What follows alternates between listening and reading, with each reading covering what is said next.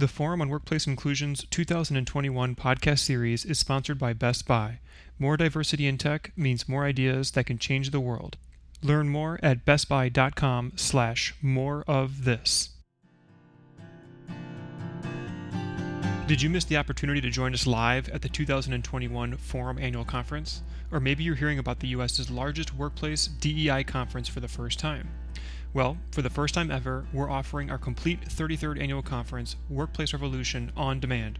The on-demand package includes access to our workshops, book readings, half-day featured sessions, art and wellness workshops, our Marketplace of Ideas exhibitor showcase, half-day higher education industry session, 16 trend talks, and 5 general sessions. That's the Forum 2021 Annual Conference on demand.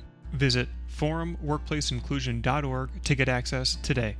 We get to engage people, advance ideas, and ignite change because of the generous support from our community. If you find our resources meaningful or valuable, please consider supporting the Forum today. Visit forumworkplaceinclusion.org/donate. That's forumworkplaceinclusion.org/donate. Thank you very much for your support and generosity. With that, I'd like to say thank you to all our listeners and subscribers. You help support the growth of the podcast and reach new listeners. If you like what you're hearing on the Forum podcast, please consider writing a review on Apple Podcasts or wherever you listen to your podcasts. If you've already written a review, thank you. Please consider sharing our podcast with a friend, family member, or a colleague you think might find value in the content. Word of mouth is the best way the Forum grows, so thank you very much for listening and sharing. Thanks again, and enjoy the show. Hello, and thank you for tuning into the Forum on Workplace Inclusion podcast, brought to you by Best Buy. I'm Ben Rue, Program Associate here at the Forum. We're looking forward to today's podcast, Dismantling Systems of Repression from the Inside Out, with Karen Cohen and Adrian Kimball of Rubicon Programs, Inc. As an affirmative action employer, Rubicon has been tracking diversity goals for years. In 2014, they crystallized their identity as a social justice organization and a dedicated combatant against generational poverty in the East Bay. This fueled their decision to focus on systemic and cumulative inequity, first in their organization and then in the communities they serve. They prioritize advancing equity and ensuring inclusion and belonging. This podcast begins with a case study showing the path they've traveled and then provides a framework for others to model the equity they wish to see in their own organizations. This podcast will help you identify common organizational policies and practices that serve to maintain inequity, understand how setting competencies provide managers with metrics to hold employees accountable, and craft a checklist of tasks needed to show how dominant culture influences decisions. With 20 years of progressively complex human resource experience, Karen is currently Director of Human Resources for Rubicon Programs. Previously, she served on the executive team at Bay Area Beverage and taught Introduction to Human Capital Analytics for the University of California, Berkeley's Extension's Human Resources Certification. A training and development expert, Karen has traveled throughout the United States running learning programs and coaching executives on how to best manage, recruit, and retain a diverse workforce. She has a Master of Science degree in Organization Development from the University of San Francisco and the Senior Professional in Human Resources Certification from the Human Resources Certification Institute. With a proven ability to make seemingly mundane material come alive, Karen is especially skilled in group facilitation and developing adult learning programs in the classroom and on webinars. Adrian Kimball was appointed Chief Talent Officer of Rubicon Programs in 2017. She has been instrumental in building engagement, equity and inclusion, and capacity building initiatives at Rubicon. Adrian works to liberate and multiply the genius and leadership gifts of marginalized people and communities because she believes doing so is the only way to sustainably transform the world. Adrian is passionate about coaching and leveraging her experience to center the margins. She connects via podcasting, small group and conference speaking, and consulting with organizations seeking transformational change. In 2017, Adrian received the Tipping Point Community Hero Award and was the keynote speaker at the Community Action Program Legal Services National Conference. Thank you for having us back. We recognize the Forum on Workplace Inclusion as a premier connection point of HR and DEIB practitioners around the world. We're delighted to be here.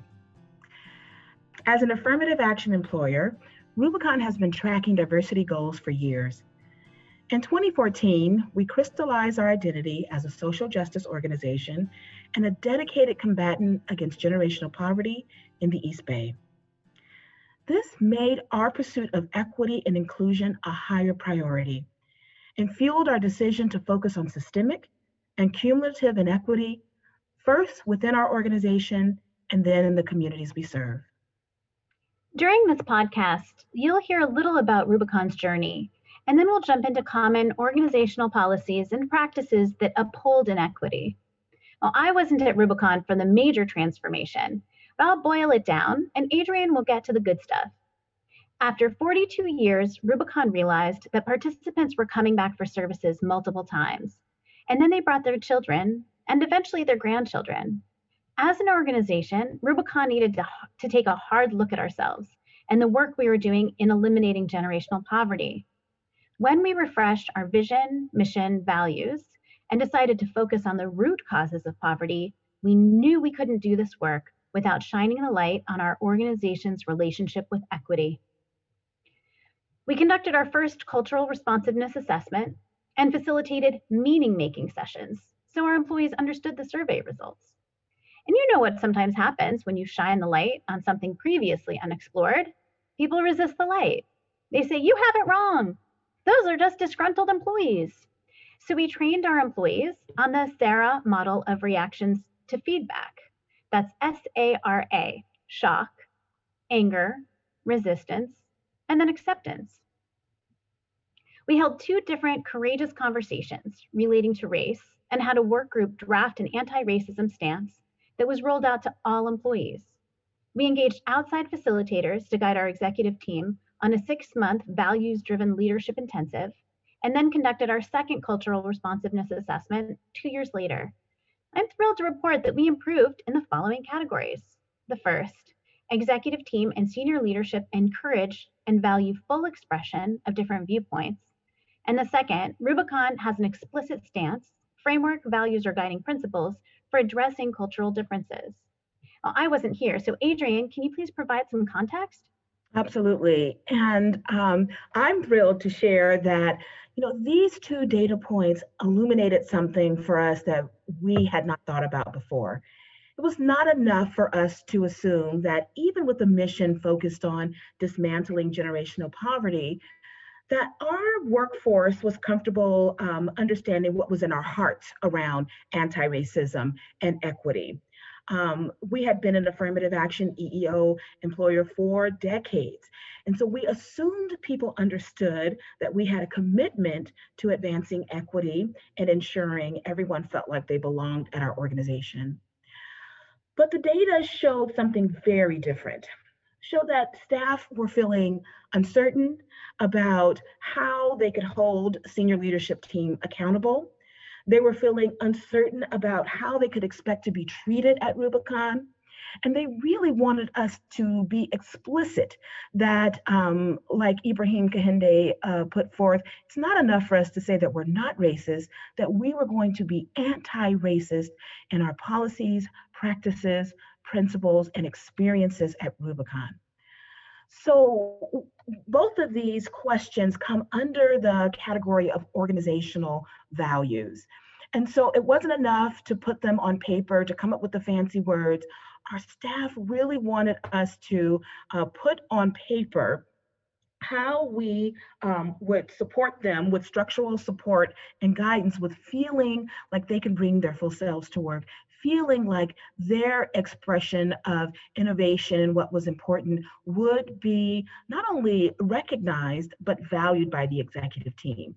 It really is a nod to what must happen with all organizational transformations, is that it has to start from and have 100% robust buy-in from the top.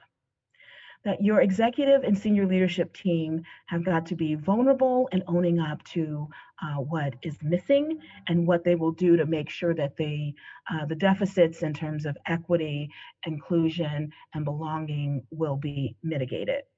And that was really important for us and gave us a lot of confidence in moving all of the demonstration of our values forward. I would highly recommend any executive team, senior leadership team, to get together and really think about, even if they feel like they don't have the lived experience or the knowledge on the team, that they pull in an outside facilitator to guide them through values driven leadership intensive or workshops. It will really help you increase your confidence and competence, and not only talking about race, power, and privilege, but in recognizing where your organization could use some shoring up in those areas. Because it isn't enough to have a top down approach to advancing equity or ensuring belonging at your organization. It has to also come organically from the workforce up to your executive and senior leadership teams. And conversely, like where there's areas of strength that you can leverage to advance equity, there's also areas of growth, and that didn't elude Rubicon. And so, in the same surveys from the first to the second, I want to share with you where we saw lower scores, and that sometimes happens. The two data points that took a dip from the one survey to the next was job descriptions and interview questions are designed to recruit culturally responsive staff. From one survey time to the next, we had a dip of 4 percentage points on that question. And the question, I am treated with respect, took a 10 percentage point dip from our first survey to our second. Again, we were thrilled with these responses, even though they reflect that people were having a less than stellar experience at that point in time. We were thrilled because what this indicates is that all the things Karen named, courageous conversations, starting ERGs, having more conversations about race, power, and privilege at the organization, our anti-racism stance, really helped people to become more aware of not only the structural supports that were supposed to be in there. So when they looked at our job descriptions and they looked at our interview questions, they were able to spot where they were less than culturally responsive. They were able to spot where the language, unintentionally or maybe through long-standing intention around race, power, and privilege, did more to exclude people than they did to include people. And they were bringing that to our attention, and we love that. When we saw that the question, I am treated with respect, took a 10-point dip, we held focus groups. We wanted to make meaning and to get some understanding around what people were experiencing. And we were glad to know that it wasn't around social economics. So people weren't being disrespected because of their gender, membership in the LGBTQ plus community, or because they are part of a BIPOC community. But they had set new expectations for how they wanted to be treated, how they wanted to be spoken to, how we could create reciprocal feedback loops between themselves and their managers. And we consider this to be a moment of crossing a Rubicon around expectations for how you are to be treated no matter where you are in the organization. We love that because that means that we were changing hearts, minds, and expectations around behavior, and that this would be something people would carry with them, whether they were on a PTA, sitting on a board outside of Rubicon, or just traveling through their community. They now had a higher expectation for a respectful treatment. Thank you, Adrienne.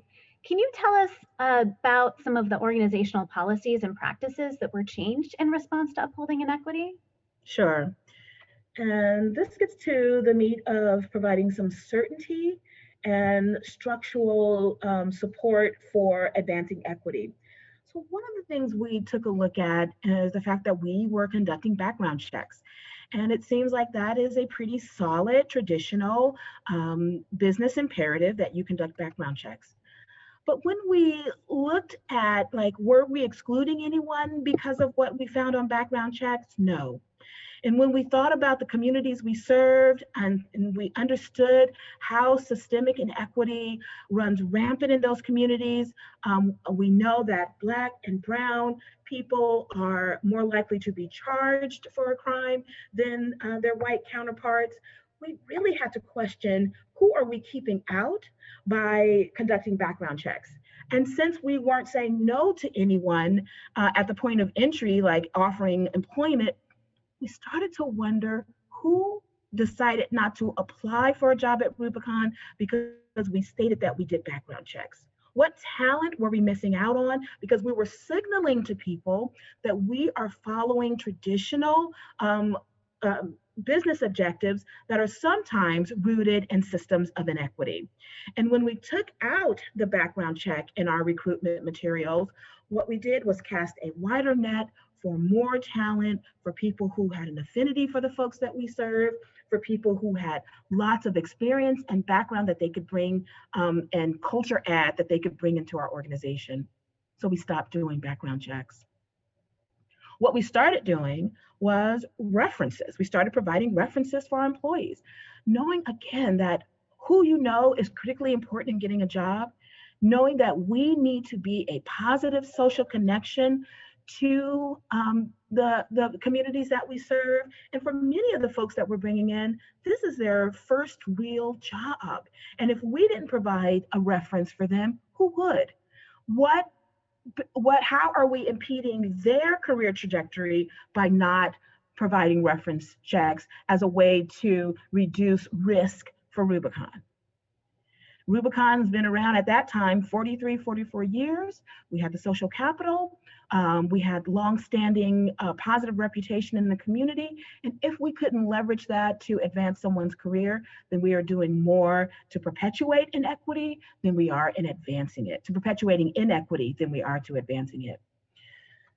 Biggest bone of contention at Rubicon in bringing in equity in our policies and practices is with requiring college degrees for positions except for attorney and mental health clinician. So we stopped asking for college degrees for site managers, for bookkeepers. We stopped requiring degrees for HR directors. And yes, even our CEO position does not require a degree. When you understand the data and you know that a bigger indicator of success as an employee is paid employment as a teenager, it really flips on its head who you should be doing outreach to and who you should be thinking about bringing into your organization if you want someone who is going to be an exemplary employee.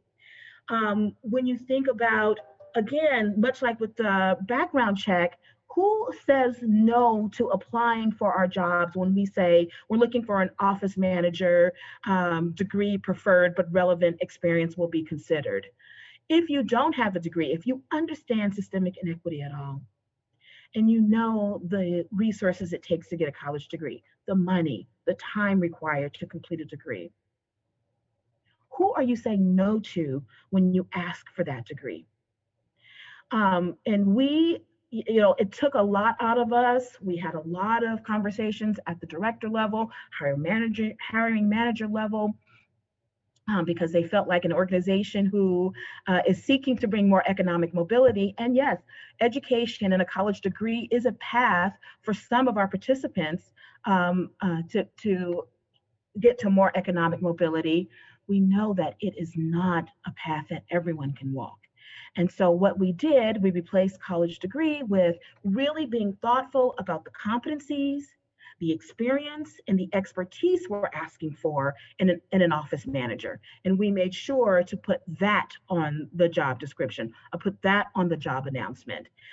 We don't even say college degree preferred or college degree acceptable, because again, if you're applying and you know you don't have that degree, you may not apply, because traditionally what happens is you have similar experience, expertise, and competencies, but the person with the college degree, primarily someone who is white from a background that can afford the resource to get through college, will get the job. And so folks just don't apply. And we want to cast the widest net possible. Some other ones are our internal hiring, recruitment and promotion procedure. We revamped to advance equity. And the last one that I'm going to mention is the one that we get the most challenge around, or had the most challenge around, which is the bereavement leave policy. When you think about who that policy was written for, what traditional family values were considered when bereavement policies were written, back in the 50s and 60s. You have to recognize that for many BIPOC communities, when they don't remarry, so there's not a lot of step parenting involved, or because they have such a strong sense of connective kin, a lot of them were raising younger sisters, younger siblings, a lot of them were raising nieces and nephews. They don't necessarily go through the court to establish that parental connection, but they do it anyway. And so we were excluding and asking people to come to work while they were grieving losses that were not represented in the traditional bereavement leave policy. Same thing is true for Rubiconians who are members of the LGBTQ plus community. Unfortunately, for many people in that community, their biological family may not be the strongest familial connection they have. And so we're asking them to grieve or find another way to resource their grieving because their family was not included in our traditional bereavement leave policy. So we have revamped that policy, and we feel very strongly about that. But I want to take a pause here and hear from you, Karen. Like, where or how do you think companies can start to audit their policies and practices to advance equity? I love that question, Adrienne, because many companies already have the committees ready to take a hard look at policies and procedures. Those committees are your employee resource or affinity groups. They can be tasked with providing feedback for your handbook and policies without creating a new team structure. Rubicon created the Cultural Responsiveness Work Group, but some organizations can't support a new cross-functional team, which is what you want to have to evaluate your handbook or to review your handbook. What's critically important, and I can't emphasize this enough, is that the company must be ready to make changes based on those recommendations. You can't ask folks to weigh in and then ignore the work they've done. And I think, early on, affinity groups were tasked with outreach to customers, right? We're trying to reach more of this particular customer. So we're going to create an employee affinity group who can provide us with insight into that customer's, we can leverage our internal knowledge for our customers.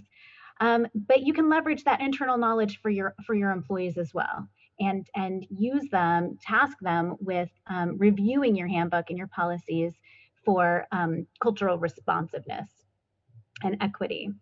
I do want to bring us back to the bereavement policy because, as Adrienne said, when we presented at conferences, this appears to be HR's biggest concern. They hear from leadership, if we expand the bereavement policy, it might lead to abuse. Adrienne, did you want to add?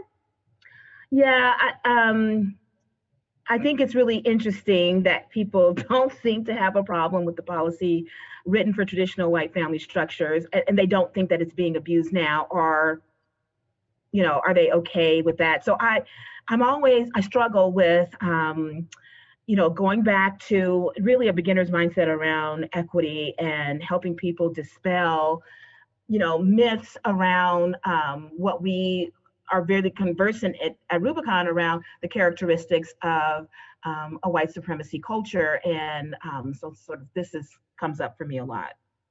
Yeah, and I the perspective that I take is that it was written for white people to use. I mean, and I think that, the policy is written in that way. And when we fear it'll be abused, if we expand it, it's because people think that people of color are the ones who are going to abuse it. Imagine, and it is abused by folks now, right? If you have an employee who's abusing, your leave policies, you have a problem with that employee, and that person likely has performance deficiencies. So we don't need to create a policy limiting the support we provide our employees during their deepest times of grief. We create something wide and accessible, and we manage performance, because if someone's gonna abuse a bereavement policy, they're probably abusing other stuff first.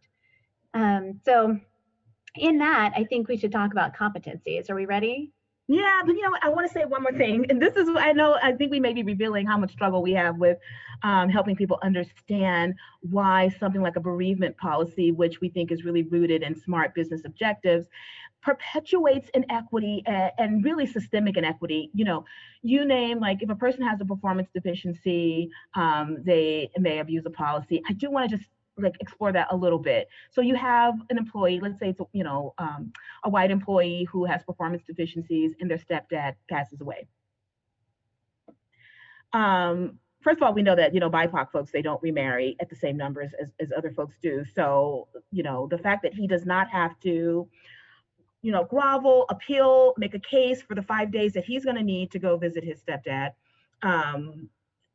And no one is minding the performance management means that he gets to use the 5 days, without unchecked. No one, assumes that he's abusing a policy because it's clearly written in the policy. And if he's abusing it because no one is really even marking whether or not he has performance deficiencies because maybe they don't have qualitative metrics around performance, and so it becomes about personality. I know Bob personally. Bob's a good guy. He would never do that, and we just sort of, it goes under the radar, but it becomes more systemic because we may be watching someone's performance differently. And then let's say they were raising a nephew and the nephew passes away. We have no bereavement leave policy for your nephew. And by the way, there may be a side conversation about that person's performance. And then we say, these people are always trying to get over, they're always trying to take extra time off, and her work is shoddy because, again, you don't have qualitative metrics.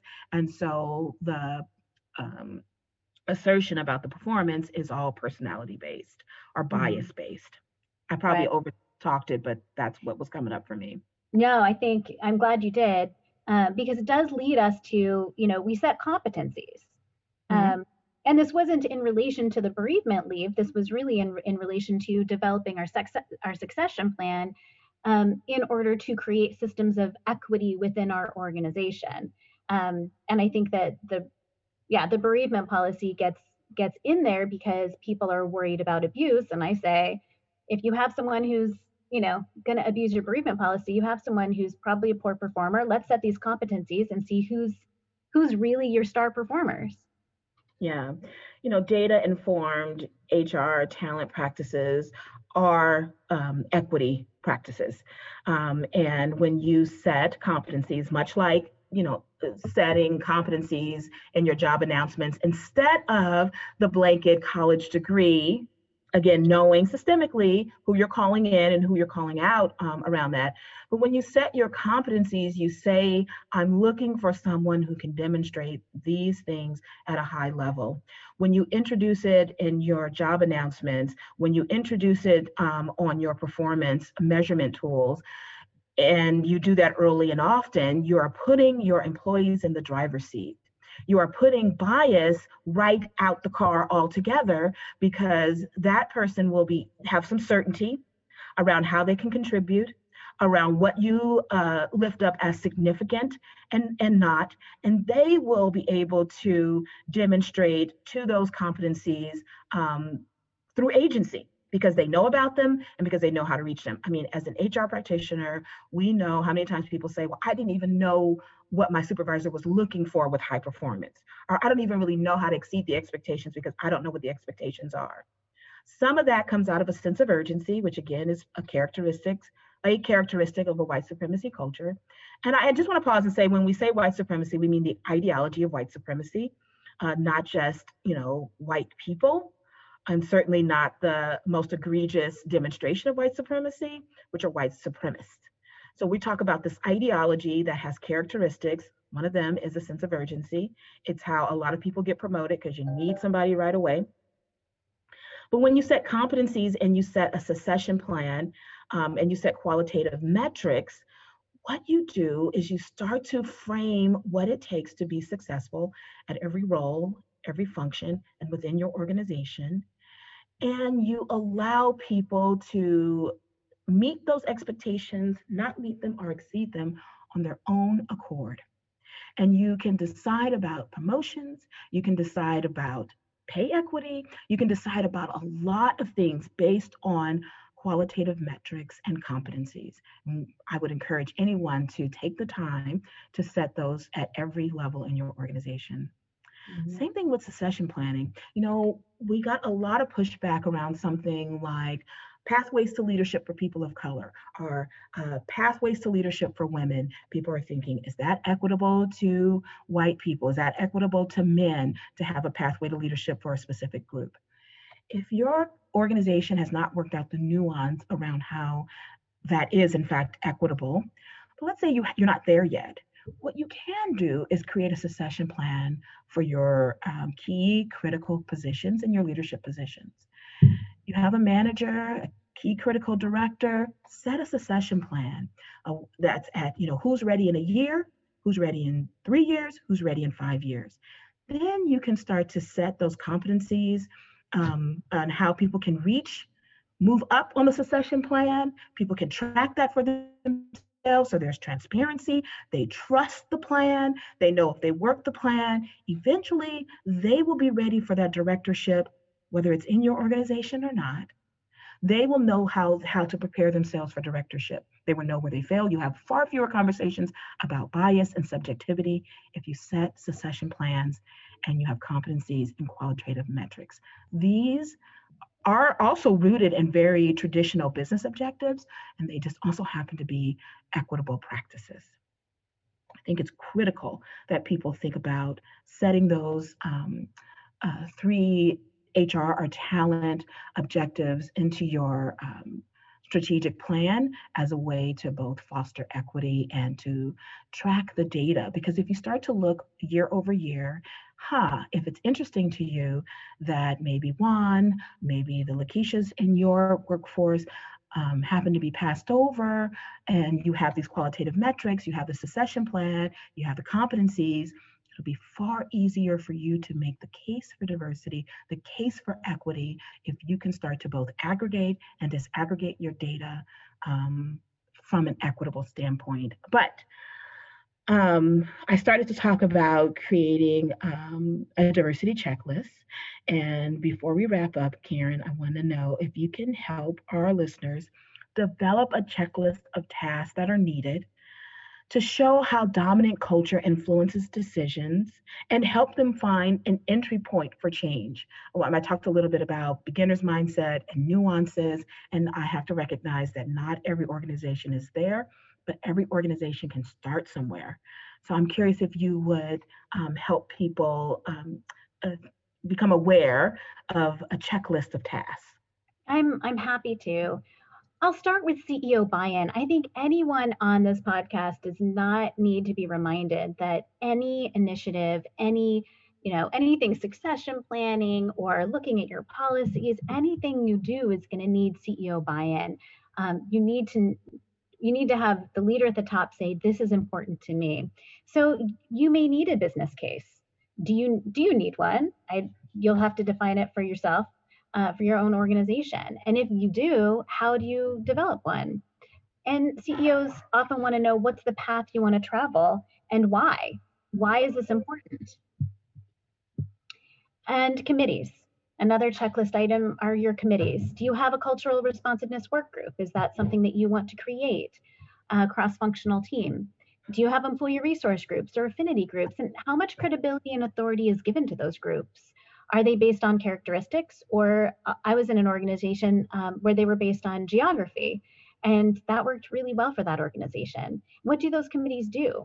How are they perceived? Do employees feel empowered to join them? Or do supervisors impart some sort of bias that the committees are a way to avoid work? They're going to be Mm. much less effective if that's the perspective, if that's how these types of committees are seen in your organization. Yeah, I think it's really interesting, and committees are a good way to diffuse power. It's another characteristic of dominant culture to think that I and I alone can fix it, and those folks don't have the answers. When we have an inverted org chart, and we say the information flows from the top, meaning direct service, and our job on senior leadership teams is to provide the resources and hear out the information that's coming from the folks who are doing the work directly. So I agree with you. Committees are a great way to lift up what's happening in the organization and to diffuse power. Thank you. And we've seen a lot of leaders come from committees, Yeah. employees who, started as frontline employees and who took leadership, took those as leadership opportunities and really grew to be organizational leaders within those committees. Another I'm one of them. checklist. What's that? I said, yes, I'm one of them. That's right. Yeah. Another checklist item is communication. Who is accountable for communication? How and when will communication happen relating to any of your organizational initiatives? One of the most demotivating activities an organization can undertake is conducting a survey and then neglecting to feed the results back to the employees. And I'm not saying you have to give out raw data, but people want to see what others have said. And as Adrienne said, we held focus groups to get more detailed information about some of our areas for improvement. And it allows the employees to have a voice. So you still need to know how to communicate and also how to communicate initially for the survey. If you haven't conducted a survey before, employees may be a little nervous to participate in one. Another checklist item. I'm sorry, Karen, can I share one thing around how and when will communication happen and who is communicating to the organization? I keep talking about these characteristics, and worship of the written word is one of the characteristics of a dominant culture. I do think it's really important to open up your communications and to communicate for resonance and not as much for grammatical structure, if I could say. I mean, there are tools like Grammarly and other tools that people can use to support people's grammar. But I think it's really important that communication feels authentic, and that, when we talk about excellent communication, what we're talking about at Rubicon is being able to communicate for resonance, because a lot of times academic communication does not solve the problem. It does not communicate well.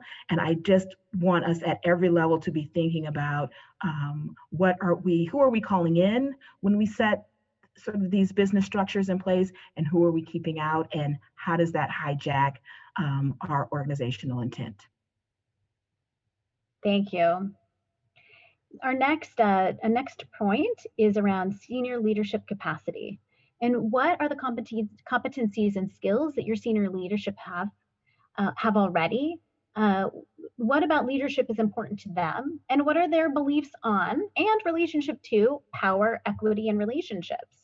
If you have people who are in charge of silos, you have more work to do to diffuse power. And how comfortable are your leaders with giving and receiving feedback and having courageous conversations? We're talking a lot about emotional intelligence, and Adrienne and I have spoken at several conferences about connecting emotional intelligence to combating an indirect opposition to white supremacy corporate culture. Mm-hmm. Another item is strategy. I had a boss who used to say, an unaimed arrow never misses. What are your goals? What are your objectives? And this is really back to CEO buy-in. What does success look like? And how do you get there? And finally, we have surveys and focus groups. We really do encourage you to survey your employees, find out where you are now. I've heard a lot of resistance to surveys in many organizations I've worked in. Well, we've just undergone a big change, and so we don't want to survey our employees now because everyone's going to be upset. Or and times of transition, just get your baseline. That's okay. Mm-hmm. It means that you'll be able to see a trend line that pushes up rather than down, right? If you know your baseline is low, get the data, listen to your employees, and know how you're going to use the data to inform where you want to go. So finally, articulate the vision of the future. Take a look at where you are, look where you want to be, and create that path, and review your policies and procedures. Now that's my checklist. Adrienne, did you have anything to add? No, it's a very complete checklist. I appreciate you sharing it. Thank you very much for joining us on this podcast. Adrienne and I are really interested in hearing your feedback and any questions you have. You can reach us both at the email address talent@rubiconprograms.org. That's TALENT at rubiconprograms.org. And you can check out Rubicon's website at rubiconprograms.org. Thank you again. Thank you so much, Karen and Adrian, for the wonderful podcast, and to you, our listeners, for joining. A special thank you to our sponsor, Best Buy. If you would like to learn more about Rubicon's work to dismantle systems of oppression, visit rubiconprograms.org. New episodes of the Forum podcast are available at forumworkplaceinclusion.org/podcast. You can also listen to our podcast on Apple Podcasts, Spotify, Anchor, and Stitcher. Thank you again for listening, and have a great day. Thank you again for listening to the Forum on Workplace Inclusion podcast. Don't forget to subscribe to our podcast to get updates and the latest episodes. Also, tell us what you think by reviewing our podcast. We'd love to hear your feedback. For more information, visit us at forumworkplaceinclusion.org or search Workplace Forum on Facebook, Twitter, and LinkedIn. Thank you very much, and have a great day. The Forum on Workplace Inclusion podcast is recorded at Augsburg University in Minneapolis, Minnesota. One of the most diverse private colleges in the Midwest, Augsburg University offers more than 50 undergraduate majors and 9 graduate degrees to 3,400 students of diverse backgrounds at its campus in the vibrant center of the Twin Cities and nearby Rochester, Minnesota location. Augsburg educates students to be informed citizens, thoughtful stewards, critical thinkers, and responsible leaders. And Augsburg education is defined by excellence in the liberal arts and professional studies, guided by the faith and values of the Lutheran Church, and shaped by its urban and global settings. Learn more at augsburg.edu.